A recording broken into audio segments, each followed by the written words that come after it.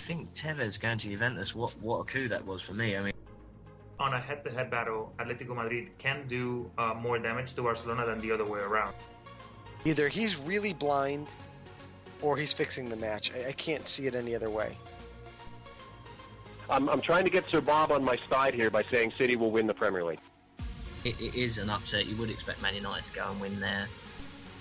Over $1 billion was paid in transfer fees between the clubs in Europe. It's football. It's damn football. Like Ferguson said, football. Bloody marvellous. Yeah, well, the celebration was, I can't believe I just scored against Mexico. At one point, Parma, I think it's only like 224 players under contract. Hey, they want to throw me out of here, fellas. You're going to get me arrested on your show. If you're a serious talent, you're going back and you're playing for Santos. You know, you're going back to play for, like in Argentina, for River Plate or Boca Juniors, or you're going to Europe. He looked like the Ryan Giggs of old. He was more creative than any player on the pitch. He made Mata look stupid. He made Rooney look silly. Now, the Premier League is the most exciting league out there. I think it's probably the best marketed league without a question. When you look at the draw for the Champions League, you kind of say, well, all the pieces kind of fell into place for everybody except City. I am your host, Joe Usello. Sir Bob, Mike Orr. My co-host, Rob Rojas. My trusted co-host, Ben the Machine. Good evening, everyone, and welcome to episode 353 of Low Limit Football on this 27th of March, 2022. I'm your host, Joe Usello, and tonight, 3 teams are fighting for one spot in CONMEBOL as they go to a playoff, as the qualifiers have been set down in South America. In CONCACAF, it's a race to the finish for Mexico and the U.S. as Costa Rica has inched closer to qualifying as well. In Africa, the rematch sees Egypt take a 1-0 lead on an own goal into the second leg against Senegal. Will the champs be eliminated this week? And speaking of champs, the European champion is out as Italy falls to North Macedonia in World Cup qualifying. We're going to discuss that and much, much more with our very special guest, Mr. Cliff Esmiol, from the host of Stoppage Time by All Juve Cast, will be joining us in just a bit. But first, let me get my co-host in here, Mr. Roberto Rojas. Are you starting any more international situations, my friend? Well, I hope not, and I guess it all depends on tonight if the United States get the result needed. And maybe it would be cause for international celebration more than anything. But no. Keeping myself clean for now. But hey, I guess free publicity is good publicity at this point. I'd say so. But yeah, I get what you mean. You and I, unfortunately already have one dog out of the fight, and we are deeply praying. I mean, this is like church-going type praying to get our team, our United States, into this World Cup, because I don't want a repeat of 2018 for either of us. So, but let's jump into it, because we have our guest actually with us right now. So joining us on the show from, like I said, from Stoppage Time, from the All Juve Cast, Mr. Cliff Esmiol. Cliff, welcome to the show. Thanks for joining us and giving us so much time this morning. It's very rare that we get to have a guest that joins us for the entire show and gets to talk about everything. But I think this one's an important show this week. And again, thank you for joining us, my friend. Hey, guys. Thanks so much for having me. I'm really excited to be on this episode. I'm really excited. There's so much to talk about. Obviously, a lot of disappointment with Italy not making it. But I'm really happy to spend all the time with you guys. I have a very free morning, so I thought, what's a better way than to depress myself and talk about Italy? Oh my God! I'll tell you both. Roberto and I are regulars on TalkSport, where we're reached out. We're contacted to go on to radio in London, quite frequently. And of course, right after the Italy match, the producers over at TalkSport reached out to me and said, "Hey, are you free tonight to come on the show?" And I was so depressed. I'm like, they asked me if I wanted to talk about the qualifiers of the day. And I said to them, listen, I only watched one. I'm really not happy about it. And I don't think I'd be a good guest tonight. So, but now that I've had a few days to unpack what happened, I think it's a good time to talk about it. So before we get into our misery, let's head over to South America real quick. I know we want to talk about this quickly. So, at our last show, we had 2 teams qualify for South America, Brazil and Argentina. They had already gotten in before this round started. Since then, we've added 2 more. We've added Ecuador and Uruguay. Ecuador, despite losing their last match to Paraguay 3-1, Mr. Rojas, have qualified for 2022 in Qatar. Uruguay as well with a victory 1-0 over Peru, which was really significant this week because Peru is one of those last teams fighting for this to get into the World Cup obviously suffer a setback. So we've really got 3 teams now down for one particular playoff spot. We've got Peru at 21 points, Colombia at 20 points, and Chile at 19 points. And we have their matches of the week coming up. Chile and Uruguay actually face off against each other, while Peru will take on Paraguay at home, and Venezuela will host Colombia, and I think which will be a massive matchup. Roberto, obviously, as the expert in South American football, I'd like your opinions on what we saw so far this week, what we expect to see coming up this week in the last round of qualifying, and who you think in your gut might be going through to Qatar, or at least going through to the playoff to get to Qatar.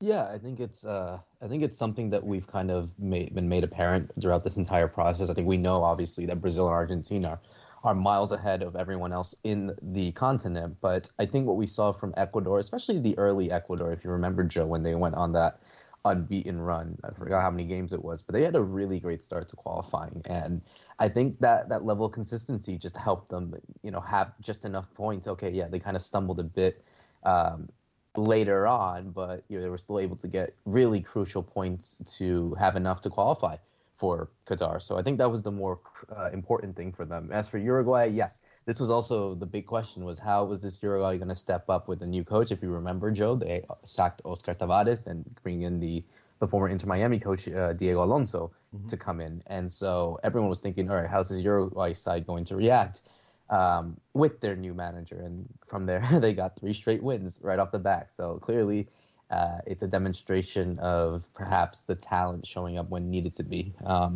But looking at the final few spots, I mean, if there's any team that really is in control of their own destiny, it's Peru. If you look at it real quick, Joe, Peru on 21, Colombia right below them at 20, and then Chile at 19 points. So Colombia and Chile are really hoping that Peru can stumble in that game against Paraguay, whereas Peru, they only really need is a draw, hypothetically, to qualify, and assume that both Colombia and Chile don't get maximum points either, meaning they cannot get a win. A draw for them would be fine. Obviously, a win means that it doesn't matter what happens in the Colombia-Chile game, that would be enough to take them to that 5th place spot. So I think it's going to be Peru. I feel like, and we kind of lost this in a way with the unpredictability of how CONMEBOL has become.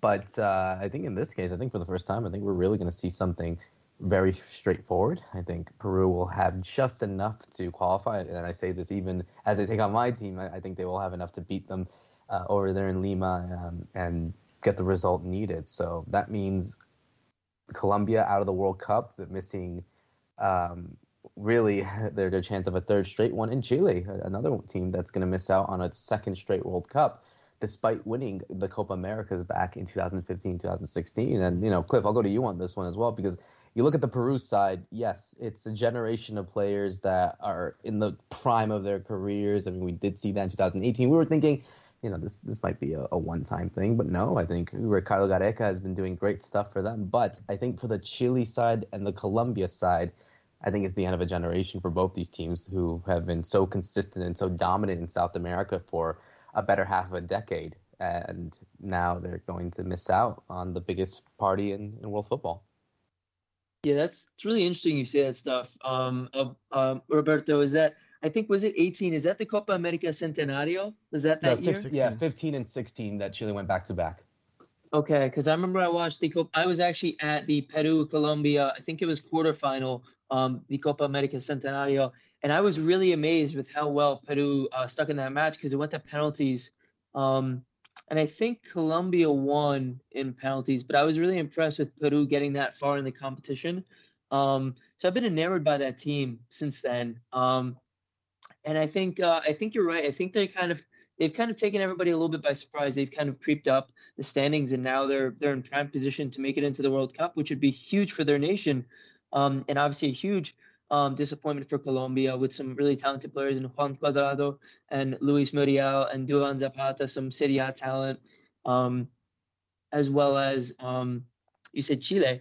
That would be really huge if those teams didn't make it. But obviously we knew teams like Brazil and Argentina would make it. They have some phenomenal teams. Obviously, I'm really disappointed. Like, I'm sad not to see Paraguay in, because I know you've been telling me about, like, there's some really good talent on that team. So I'm a little bit disappointed that they can't make it. But let's hope, like you guys said, that the U.S. make it. Yeah, no, absolutely. Absolutely. And then, Joe, I mean, I'm just telling you right here about this Peru side. I think they've been so consistent in how they've been performing. They've made it to a Copa America final beforehand. They've, really give battles to a lot of these teams in South America, really. So it's really the effort and I think the demonstration of the work that Ricardo Gareca has done with this side. And who knows what they'll do in Qatar, but I think, obviously the last time they were there, they didn't do well in the group stage. They had a tough group with France, Denmark, and Australia. But I think if they're getting into a good group this time around, I think they can surprise some people. Oh, they certainly can, because they play well organized, and they're also they've kept consistency, right? They've kept the same head coach. Where the other two teams that we're looking at, Colombia and Chile, over the past few years have replaced their coaches, sometimes multiple times. Keeping Gareca, I think, was a big deal. Having said that, though, this is going to be a tricky spot for Peru because they're obviously taking on Paraguay. They're taking them on at home. Paraguay is the lowest scoring team in the in CONMEBOL right now, but Peru, out of the three teams going forward, are on the quote unquote worst run of form, having lost. Having only picked up 1 point in their last two matches. So it is going to be a dogfight. You also wonder about Colombia and their ability to, if Peru doesn't get a result against Paraguay, to be able to jump ahead. They're going to have to go to Venezuela, which is tough. But this is a team that's finally scored again, which they hadn't done. I want to say it was like 5 or 6 matches. Yeah, same record as Paraguay as well. They went with that scoreless run of not scoring in the last 5-6 games. Exactly. So something with a little, we've got a Colombia side that's picked up a little confidence. Again, going to Venezuela is not going to be easy.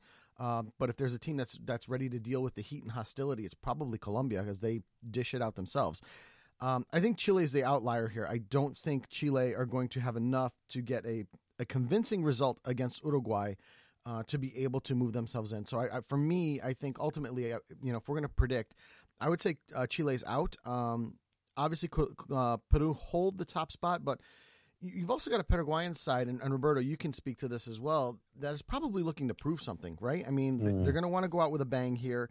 They did pick up the 3-1 win against Ecuador. This is probably a spot for Paraguay where they want to start to shape their future, because it's a younger side, and I think that's going to be very difficult for Peru. I'm actually, I don't know if you're picking Peru to go move through as that qualifier for that last spot. I'm actually going to go to Colombia, and I think I'm going to take Colombia in this one, because I just feel like once they broke that dam of scoring goals, I think they're finally going to start scoring goals again, and I think they can do it against the Venezuela side that is not very good defensively, second worst defensive side in CONMEBOL right now, and I think if they're going to start scoring goals, there's going to be big trouble for Peru and to see what they can do. Cliff, if you had to pick somebody here, what do you think? Do you think it's going to be Peru, Colombia, Chile? Who would you hang your hat on in this one? That's really tough. Because like you said, Peru's in like prime position to make it through. I think it's interesting with Chile, because I feel like their quote unquote golden generation has passed, and kind of is nearing the end. So I think it's kind of over for Chile, at least for this past generation. Like, we know the greats of Alexis Sanchez and Arturo Vidal, players like that. I don't know. My heart is saying Colombia. I feel like Colombia goes through.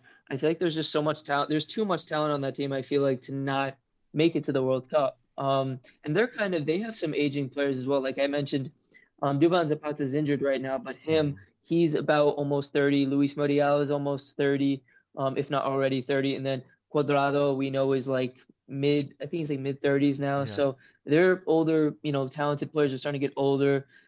But I just have this feeling that this will be the last hurrah for those types of players. Like, I have this feeling that Colombia makes it through. I just think they find a way.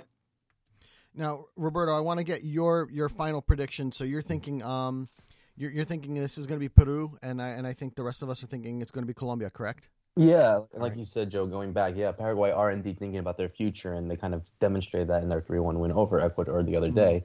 But, I mean, if they're going to prove history, they got to really prove it this time, because they've never beaten Peru in a World Cup qualifier in Peru. So history's on that kind of side for Peru in this case. So I think looking at the circumstances and looking at how, because I think Colombia do get the result against Venezuela, but I think this is the game that everyone's really focused on. I think that's the one that, out of all of the 5 that are happening, this is where everyone is starting to keep an eye out. But Venezuela could indeed surprise. Like you said, it's a talented side that unfortunately, and talk about having the biggest of storylines is the Venezuela coach was the former Colombia coach when they made it to the World Cup quarterfinals in 2014 and in 2018, Jose Pekerman. So you talk about potentially Pekerman knocking out the country where he's had most success as a coach. So, yeah, so many things going on at the moment, but I think Peru just have enough to get that final place playoff spot to take on the team from Asia. CONMEBOL is always the gift that keeps on giving, my friend. Let's go to CONCACAF. Let's go to North and Central America right now, where we see Canada leading the way. Although Canada on the week picking up their very first loss, 1-0 to Costa Rica, going down into Costa Rica. And Costa Rica with the win, moving into that 4th spot, knocking Panama out. Panama only managing a 1-1 draw against Honduras, bottom of the table. The USA and Mexico played to a 0-0 draw. And Cliff, I'm going to go to you first because for me, and as much as I like to beat up Greg Berhalter, I don't think he's the right coach for this team, for this job or anything. I feel like this Mexico side, even though it was a 0-0 draw, he made the right choices. Whether it be the starting lineup, whether it be the substitutions, I feel like he made the right choices overall going into Azteca to at least at minimum pull out this 1 point. And really, for me, for the 90 minutes, the U.S. seemed like the team that was best poised to win the match. What were your thoughts on the Mexico-USA match? Obviously, both teams are tied 3 points behind Canada, currently sitting 3 points ahead of Costa Rica moving into this match tonight at the time of this recording. What are your thoughts on the U.S.'s performance overall, and where do you see them going after this? Well, I think it was a really interesting matchup, and I think you're right. I think Greg Berhalter got the decisions right. He's playing a little bit handcuffed because he's missing probably his best midfielder in Weston McKennie with injury, so that kind of plays a lot into how he structures that midfield. But I think the U.S. played really a really strong match. It came down to finishing. Pulisic had that wide open opportunity in the box, and I don't know if the ball took a slight bounce and he just mishit it, but I mean, in that situation you need to finish it, and if you put that away and it's 1-0, I think that kind of opens the floodgates, and I think you probably see a 2-0 win for the US because we just looked really strong.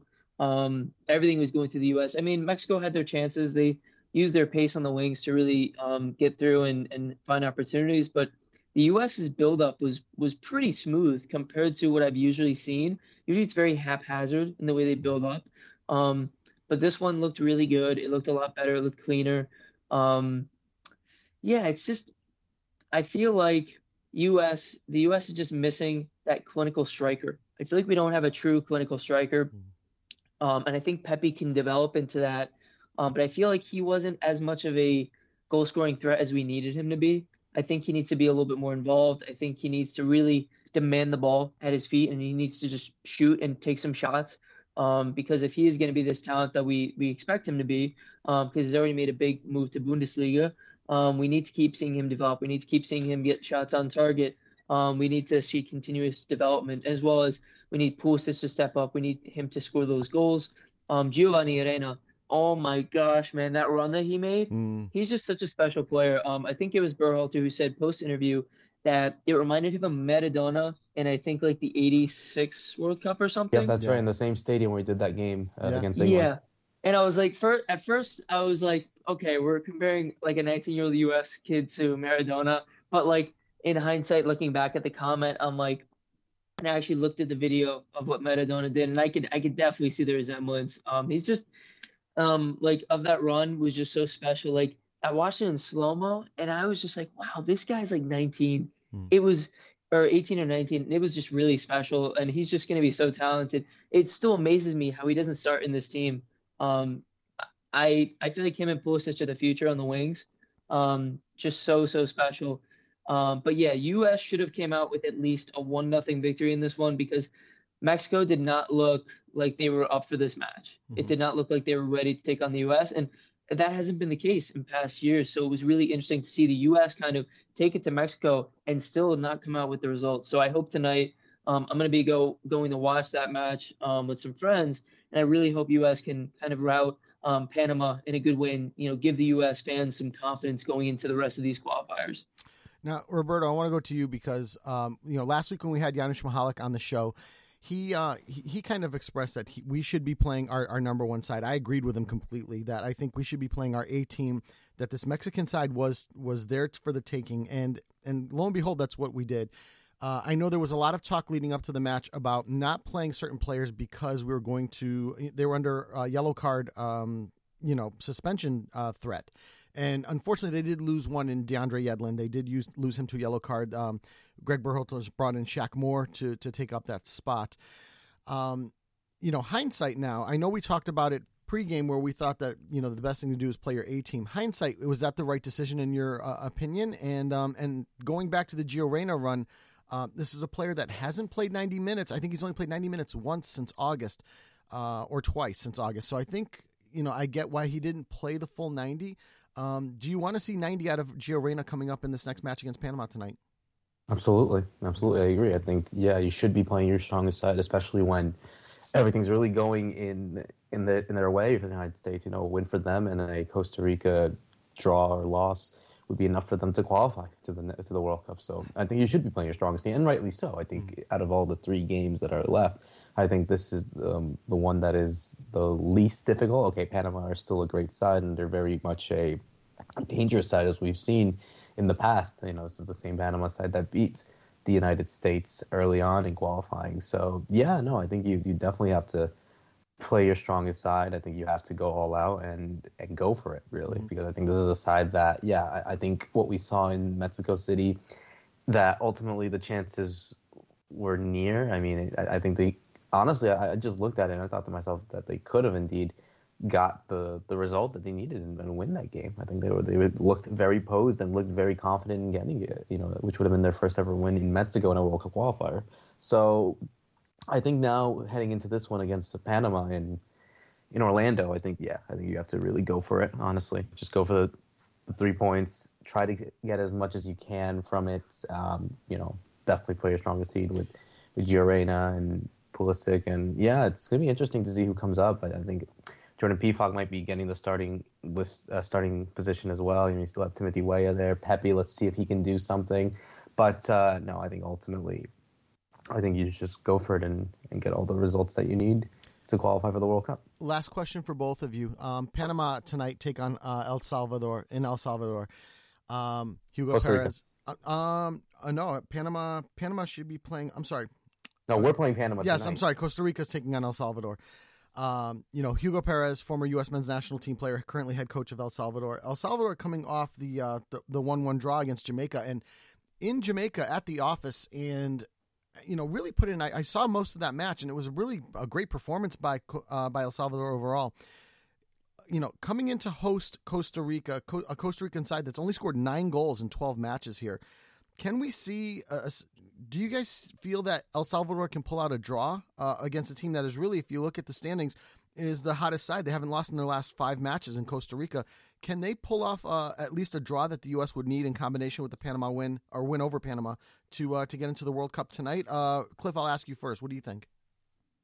Can they do it? Yes. On any given night, anyone can pull out a draw or pull out a win or anything and pull out a result. But will they? I don't think so, because I just think Costa Rica have been a low-key dangerous team. I know, like you said, the goals aren't really there, but I think, if I'm not mistaken, correct me if I'm wrong, I think Jesus Navas is in goal for them, right? Mm-hmm. Keylor Navas. Keylor Navas. Sorry, I always get confused with the Navases. But yeah, Keylor Navas is still in goal, and they still have some quality players on that side. So actually, you know what? I don't think a draw, for a win, that would be a little bit more tough, but a draw, I don't think is out of the question.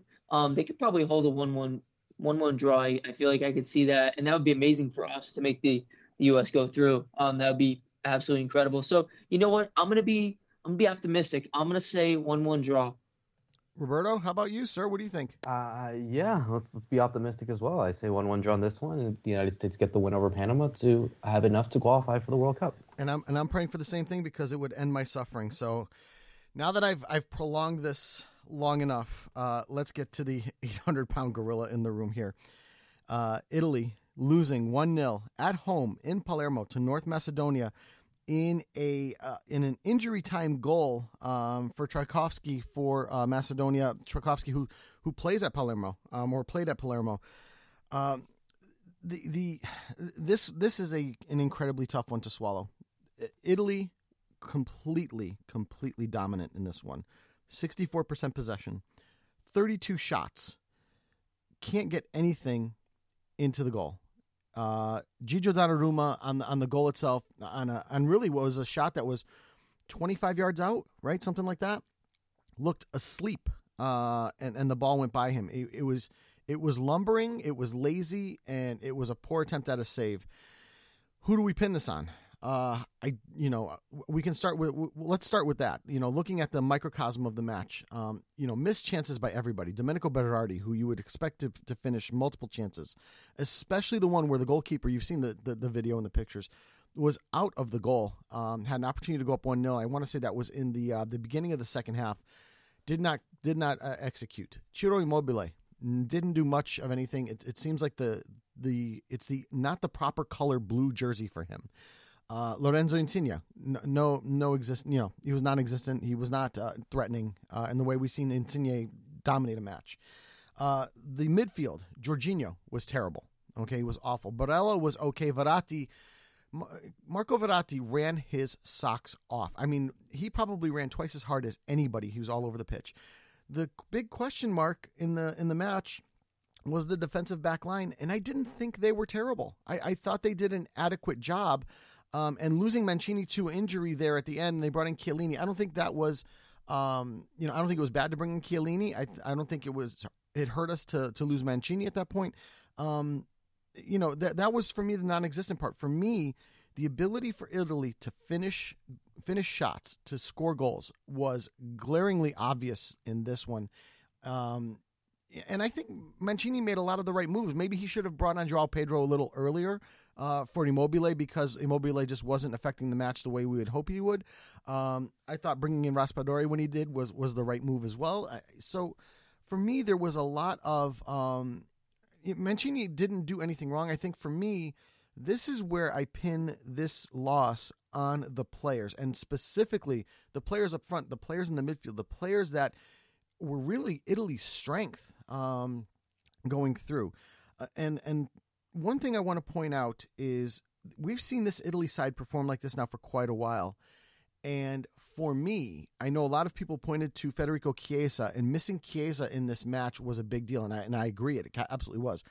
But this turn for this style of play of Italy, for me, did not start until Leonardo Spinazzola tore his Achilles in the Euros. If you remember, the last two matches of the Euros were very, very difficult. Extra time against Spain. It was the penalties against England. They did not look like the dominant team that had started out the Euros, but they did manage to get across the finish line. But that lack of dominance continued into the Switzerland matches, continued into this North Macedonia match where they didn't finish. And for me, the biggest glaring miss for Italy moving forward from the Euros was the loss of Spinazzola. Cliff, I'm going to go to you because I'm sure you're just as angry and aggravated about this as myself. Where do you stand on the match, your analysis of the match, the analysis of this Italian national team moving forward, the analysis of Mancini and what should happen with his job moving forward? Where do you stand on all of it? Well, Joe, this is it's obviously difficult to talk about, but there are so many points to get at, which you touched on a lot of those points. It's funny because I was watching this match and my dad was just getting home from a business trip, and North Macedonia scored right when he walked through the door. And he was so excited. He was like, "Hey, how's it going?" And I'm like, "Dad, don't talk to me for the next 30 minutes." Because I was just so upset. It was so frustrating. But looking at this match in hindsight, people want to, put on Mancini. Some people want to put on the players. I'm very frustrated with how the front three played. Berardi played really well in the build-up. He dribbled well. He just didn't have the killer instinct in finishing the shots. And just being quick to fire it. He took a lot of hesitations when he was dribbling. But in terms of, Ciro starting, I would not have started him, but I know you were kind of handcuffed because I think it was Skamaka had been injured in practice, so he That's right. couldn't have played. That's what I heard. And then Raspadori, you could have played like a false nine, and you could have done like a rotating front three. That could have, I think, worked. But I know Chiro's been so good in Serie A, you kind of can't not play him. So in my opinion, I think Mancini made all the right calls for the most part. But the thing is, it comes down to the players. You know, the coach puts all his faith in you to do this, and you give him that kind of a performance. That is to be so deflating and so discouraging for him that he puts all of his faith in these players, and they really let him down. They let their nation down. The only player who I saw fight for the kit the entire time for their nation was Verratti. Verratti is a world-class player when healthy. That night that it happened, he looked like the best midfielder in the world for me. He looked outstanding. He out-dribbled every player in that on that field. Insigne put a couple crosses in, but for the most part, very lackluster. This will be the last time we see him in an Azzurri kit, in my opinion. I think he's done. Like you said, Jorginho was very lackluster. He helped hold possession and pass the ball around, but that was all he did. He didn't do much special. Barella was decent. The defense did what they could. This was kind of a changing of the guard, so you kind of expected there to be some sort of changing if they had played Portugal in the last game, you would have expected to see Chiellini and Bonucci, but it's very frustrating. Without Chiesa, we couldn't really spread the defense out and really stretch that defense. So you see how much we miss his pace on the wing, because Berardi is good, but he's not that pacey player who's just going to dribble by people. He kind of holds the play up a little bit with his dribbling, then tries to cut in and either shoot, curling the ball in, or putting it across. But you can't have two of the same players on both wings. Like Insigne is that kind of like takes the slow dribbles and kind of cuts in, but Berardi's kind of the same way on the right side. So you need to have somebody to kind of change that dynamic. And like you said, Spinazzola, not having him is so crucial, because him and Insigne's link up was so perfect in the Euros. But this is a second wake-up call for Italy. We didn't make the World Cup in 2018. I thought that was because we didn't change the guard quick enough in terms of our more older players, and that was mostly in the midfield, I thought. I think this was the same case, but with the front, kind of with the forwards. I think you should have been playing some of your younger forwards. I think you should have mixed it up. It looked really disappointing to have 32 shots, like you said, and no goals to show for it. And I'm sorry, I'm rambling a little bit, just a lot of frustration. And then the last thing I want to say is somebody sent a message to me and said, would you take that Euro for not making the World Cup? It's a really difficult question, because it's like basically asking, it's a really difficult question. But for me, this one doesn't hurt as much because we did win the Euros. Some people take it the other way. Joe, before we get to Roberto, what do you think on that question? I'm going to throw a question at you now. Would you have taken the Euros for missing the World Cup? Yes, and I will tell you exactly why. And I've given this some thought. I would take the European title for missing the World Cup, and the reason is because it's money in the bank. It's a title. Mm-hmm. It's a trophy. It's a trophy that had eluded us for almost 30 years. And I know a lot of people. When you go to the World Cup, you're not guaranteed, right? I mean, you're going to get Brazil, you're going to get Argentina, you're going to get Spain, you're going to get France, you're going to get England, you're going to get Germany, you're going to get Senegal or Egypt. You're going to get big names. That title was not guaranteed. This is money in the bank, okay? And I will always take money in the bank over the unknown. So for me, yeah, I would. I'm still happy that we won, and I had to go back and look. It was only 8 months ago. It seems like we won that Euro 20 years ago. It was only 8 months ago. And I would still take it. I would take it all day long. And because it is guaranteed. It is in our pocket, and I remember what that winning feeling feels like. And I know a lot of English fans were razzing Italian fans about this. Just remember, you've only won one title, and it was in 1966. Okay. Since then, yes, sir. Italy's won 2 World Cups and 2 Euros. Okay, so slow down. This is not. This is probably the stay in your lane moment, English fans. It's money in the bank, and as much as it hurts to miss the World Cup, you know what? That trophy's still in the case. Okay, so that's Exactly. that's the way I feel. So Roberto, I know Cliff was going to throw it over to you. We've got a lot to unpack there, my friend. So the floor is yours. What are your thoughts on the performance in the match, Italy overall, where they go from here?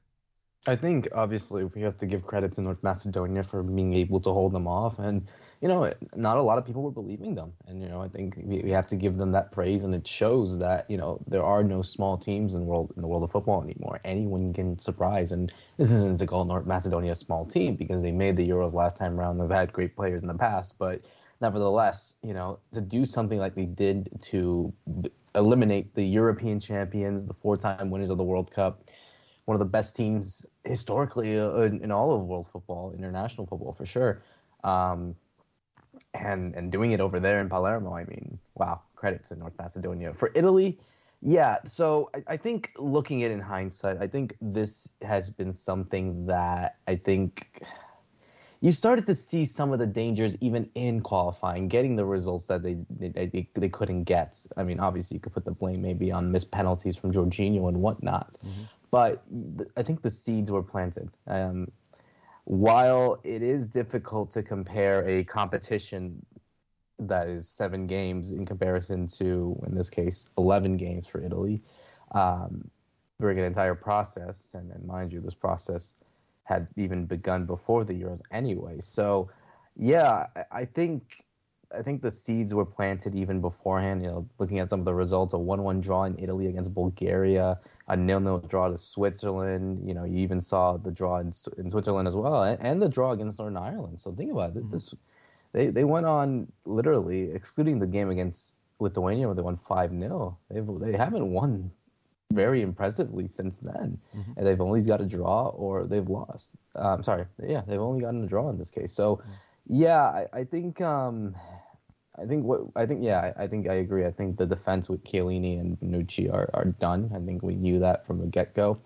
Where do you start going forward? I mean, I think there's still many players that can lead this team. I think Verratti is obviously the main jewel, you would say, in the midfield, and has been for quite some time because he's one of the best center midfielders in the world. But moving forward, I mean, you have to incorporate youth in this side. You have to incorporate your Tonalis, your Locatellis, your Barellas, Zagnolos, Raspadori, Scamacca. I mean, you want to go in that back line, Mancini and Bastoni as your center backs, despite the performance that they had. And obviously, you have your goalkeeper for the next 15 years in Donnarumma. So, yeah, they definitely have to really go youth and go from there. I think that's the only way you can move forward. And they have a Euros coming up in 2024. They have to go and defend that title. They still have to qualify as well. Mm-hmm. Hard to believe that. Yeah. So they have that. And then, obviously, for 2026, I mean, increased World Cup, more chances for Italy to qualify. So it might be a blessing in disguise. And also, to answer your question, guys, of whether or not you take the World Cup over the European Championship. I mean, both of you guys are old enough to see that you've seen Italy win a World Cup. Keep that European title. Just keep it. Yeah, absolutely. I want to ask you guys a question because there's a good chunk of this loss on the day that I put on Gigio Donnarumma for not making that save. Roberto, I'm going to ask you first, and then Cliff, I want to ask you the same question. Or Roberto, if you can throw it over to Cliff to ask the same question. The move of Gigio Donnarumma from AC Milan to PSG, where now he's split time with Keylor Navas, is that a mistake in his career? No. I don't think so, because I believe that it was the decision that he wanted to do, and perhaps Milan was thinking other ways. And we don't want to go into big discussion about his career as a whole, but think about it. This kid's only but he's only 23 years old. Mm-hmm. He's still in this case an infant for goalkeepers. So. He's already had all the experience in the world playing for Milan over the last 7 years or something like that. So no, I think he wanted to make that choice. Obviously, it's a huge thing when someone's offering you 8 million euros a season. So yeah, I mean, I think obviously with Keylor Navas, I mean, his time will come eventually, and that's when he has to pass the baton to Donnarumma because. Hey, he's the young one. Mm-hmm. He's the youngest. He's the best young goalkeeper in the world. Maybe to some, the best in the world at the moment. But No, I don't think it was a mistake. I think you can't put all the blame on Donnarumma for Italy not making the World Cup. Just like you have to credit him for his performances that helped Italy win the Euros. Mm-hmm. Absolutely, Cliff. Same thing, and Roberto points out what I was going to point out. This is a guy that, on one hand is kind of the heel in this match for not making that save, but he's also the hero, one of the heroes for making the big save in penalties in the Euros against England. Was his move to PSG a mistake in his career? Well, first off, I want to say in the match, I don't put any blame on him because, yeah, he did let in that one, but it was a little bit of a far shot, and it was probably savable, but it was a hard shot. It was into the corner. He did get a hand to it, but I don't want to put all the blame on him because there was so much in that team. There was so much blame in that team that could go around, so I don't put it all on him. Plus, he, in my opinion, is a top 3 goalkeeper in the world. But to the PSG point, I actually disagree with Roberto. I think it was wrong for his career. Obviously, we're talking about someone's career, so who are we to say if it's right or wrong? But at the same time, I think it was wrong because he's not guaranteed, full starting time as a keeper. And for someone of his level, he should be starting basically every match, especially at his age. And I think he would have gotten that at Milan. So do I think it's a mistake going to PSG? Yes, but only because he's not starting all the time. If he was starting like all the matches, I would say that's great because then he is getting the experience that he needs. He is getting that exposure that he needs to different types of football and different types of playing styles. But because he's not starting consistently enough, I don't think it's a good move now. But say next year he's the starting guy all the time, then yes, it's a good move. But as of right now, I don't think it's a great move because he's not really. It's kind of stagnating his growth. All right, last question for both of you on this, and Cliff, I'll go to you first. No decision has been made by the FIGC or Roberto Mancini as to if he's going to stay or if he's going to leave the Italian national team. We know that there's already been links for him to move to PSG because, let's be honest, we're all surprised that Mauricio Pochettino is still in charge there. So, Cliff, your opinion, by the time the next season rolls around, the 22-23 season rolls around in Europe, is Roberto Mancini the Italian national team head coach, or is he the head coach at PSG? That's a tough one. I think we're going to see how he evaluates things, but as of right now, I could see him stepping down, and I think I don't know if it would be this season or next season, but I could see a De Zerbi or Italiano at some point taking over in the next couple seasons because their play style kind of works well with that team and how it's run. But I could see Mancini taking the PSG job. I could see him going back into club football because we obviously remember his stint at Man City. He was phenomenal. So I could see him going to PSG. And plus, like you said, Pochettino is not.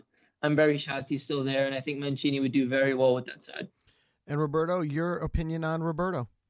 I think you stay with him. I think he still is able to really incorporate his understanding to players that really trust him. I think obviously it proved that in the Euros, and it proved with some of the players that he's looking forward to. And it's a new look Italy. I mean, this was an Italy side that didn't even make the World Cup last time around in 2018, and needed a complete revamp, and they did that. Okay, they didn't make the World Cup, and it's disappointing for any team, especially if you are the reigning European champions and a 4-time winner of the competition. But nevertheless, I think you still have someone that can do stuff with this side. Having said that, if indeed it goes bad in the next few matches, then you start thinking about moving on. But for the time being, trust Roberto for now. All right. Well, let's table the discussion and stop the pain and go back and polish our European trophy because I think that's going to make us feel a little better. Let's go to match of the week here, and we've got some great matches coming up. Obviously, we're still in the middle of this international break as we come into April and back into the league play. So on Tuesday, we have Senegal and Egypt playing the second leg of their round. That's going to be at 1 p.m., and that is currently 1-0 in favor of Egypt at the moment. We have Poland and Sweden facing off at 2:45 p.m. Winner goes to the World Cup.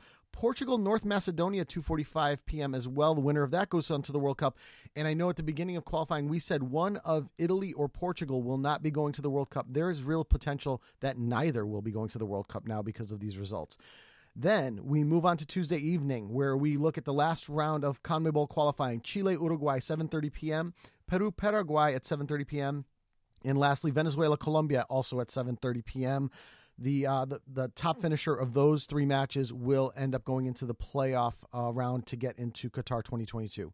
On Wednesday, we have CONCACAF qualifying. Costa Rica, USA at 9:05, Mexico, El Salvador at 9:05, and Panama, Canada at 9:05.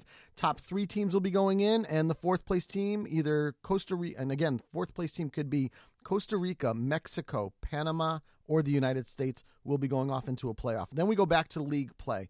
On Saturday in Ligue 1, we have Nice and Rennes playing at 11 a.m. In the EPL, we have Man United, Leicester City at 12:30. Also at 12:30, we have in the Bundesliga, Borussia Dortmund and RB Leipzig kicking off at 12:30 p.m.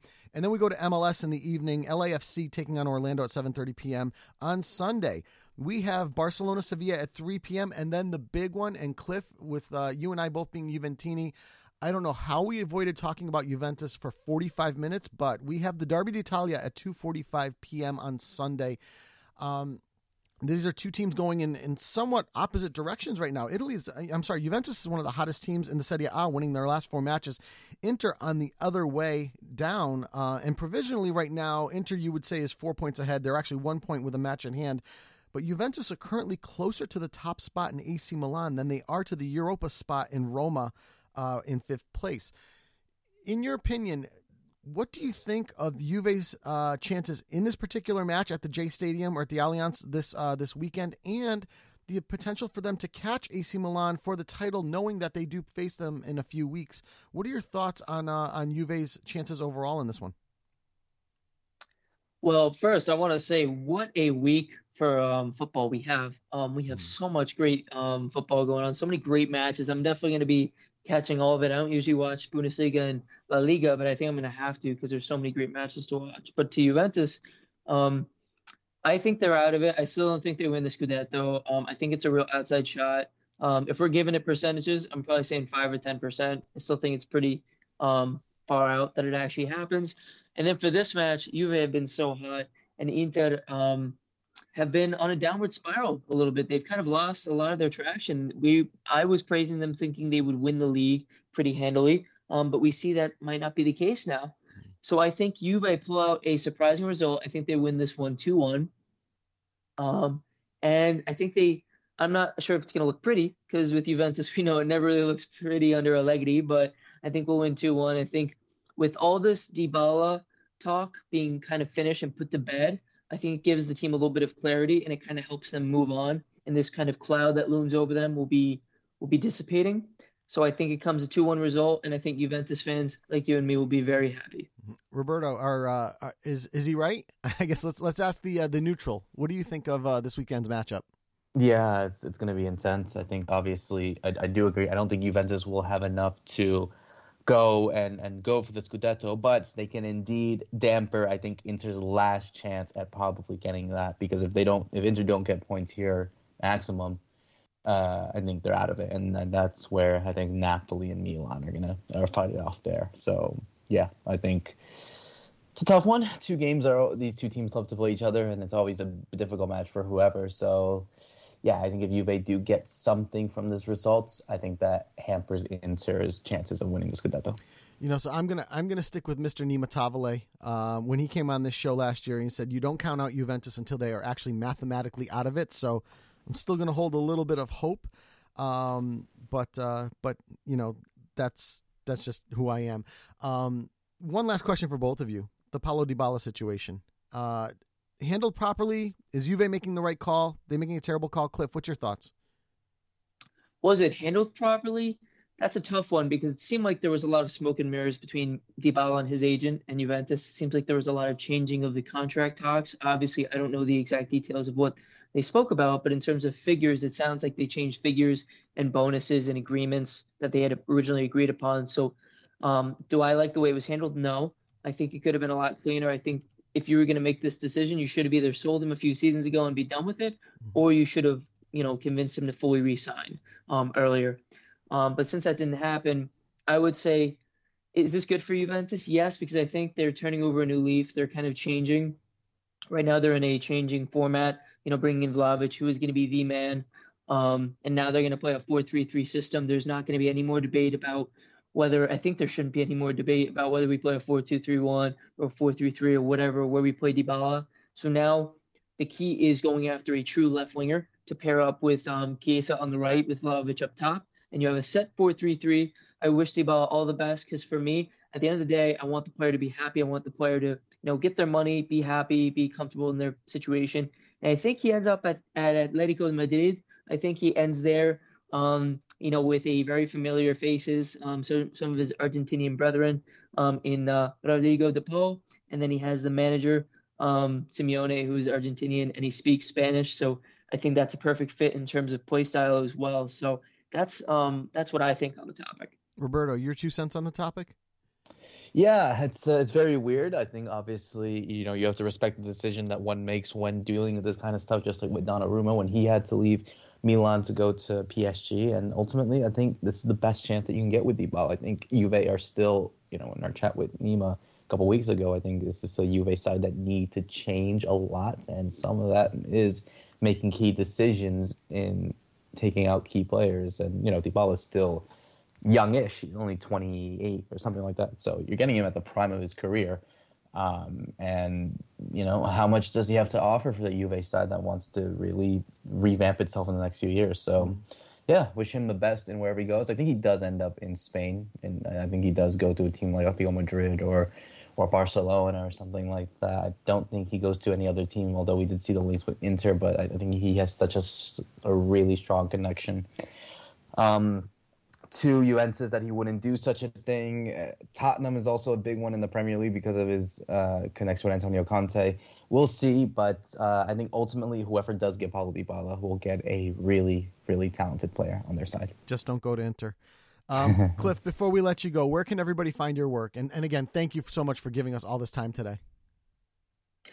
Well, the pleasure is all mine. Thank you guys for having me on. This has been a great, great time. Great. You guys have a great show that you guys run.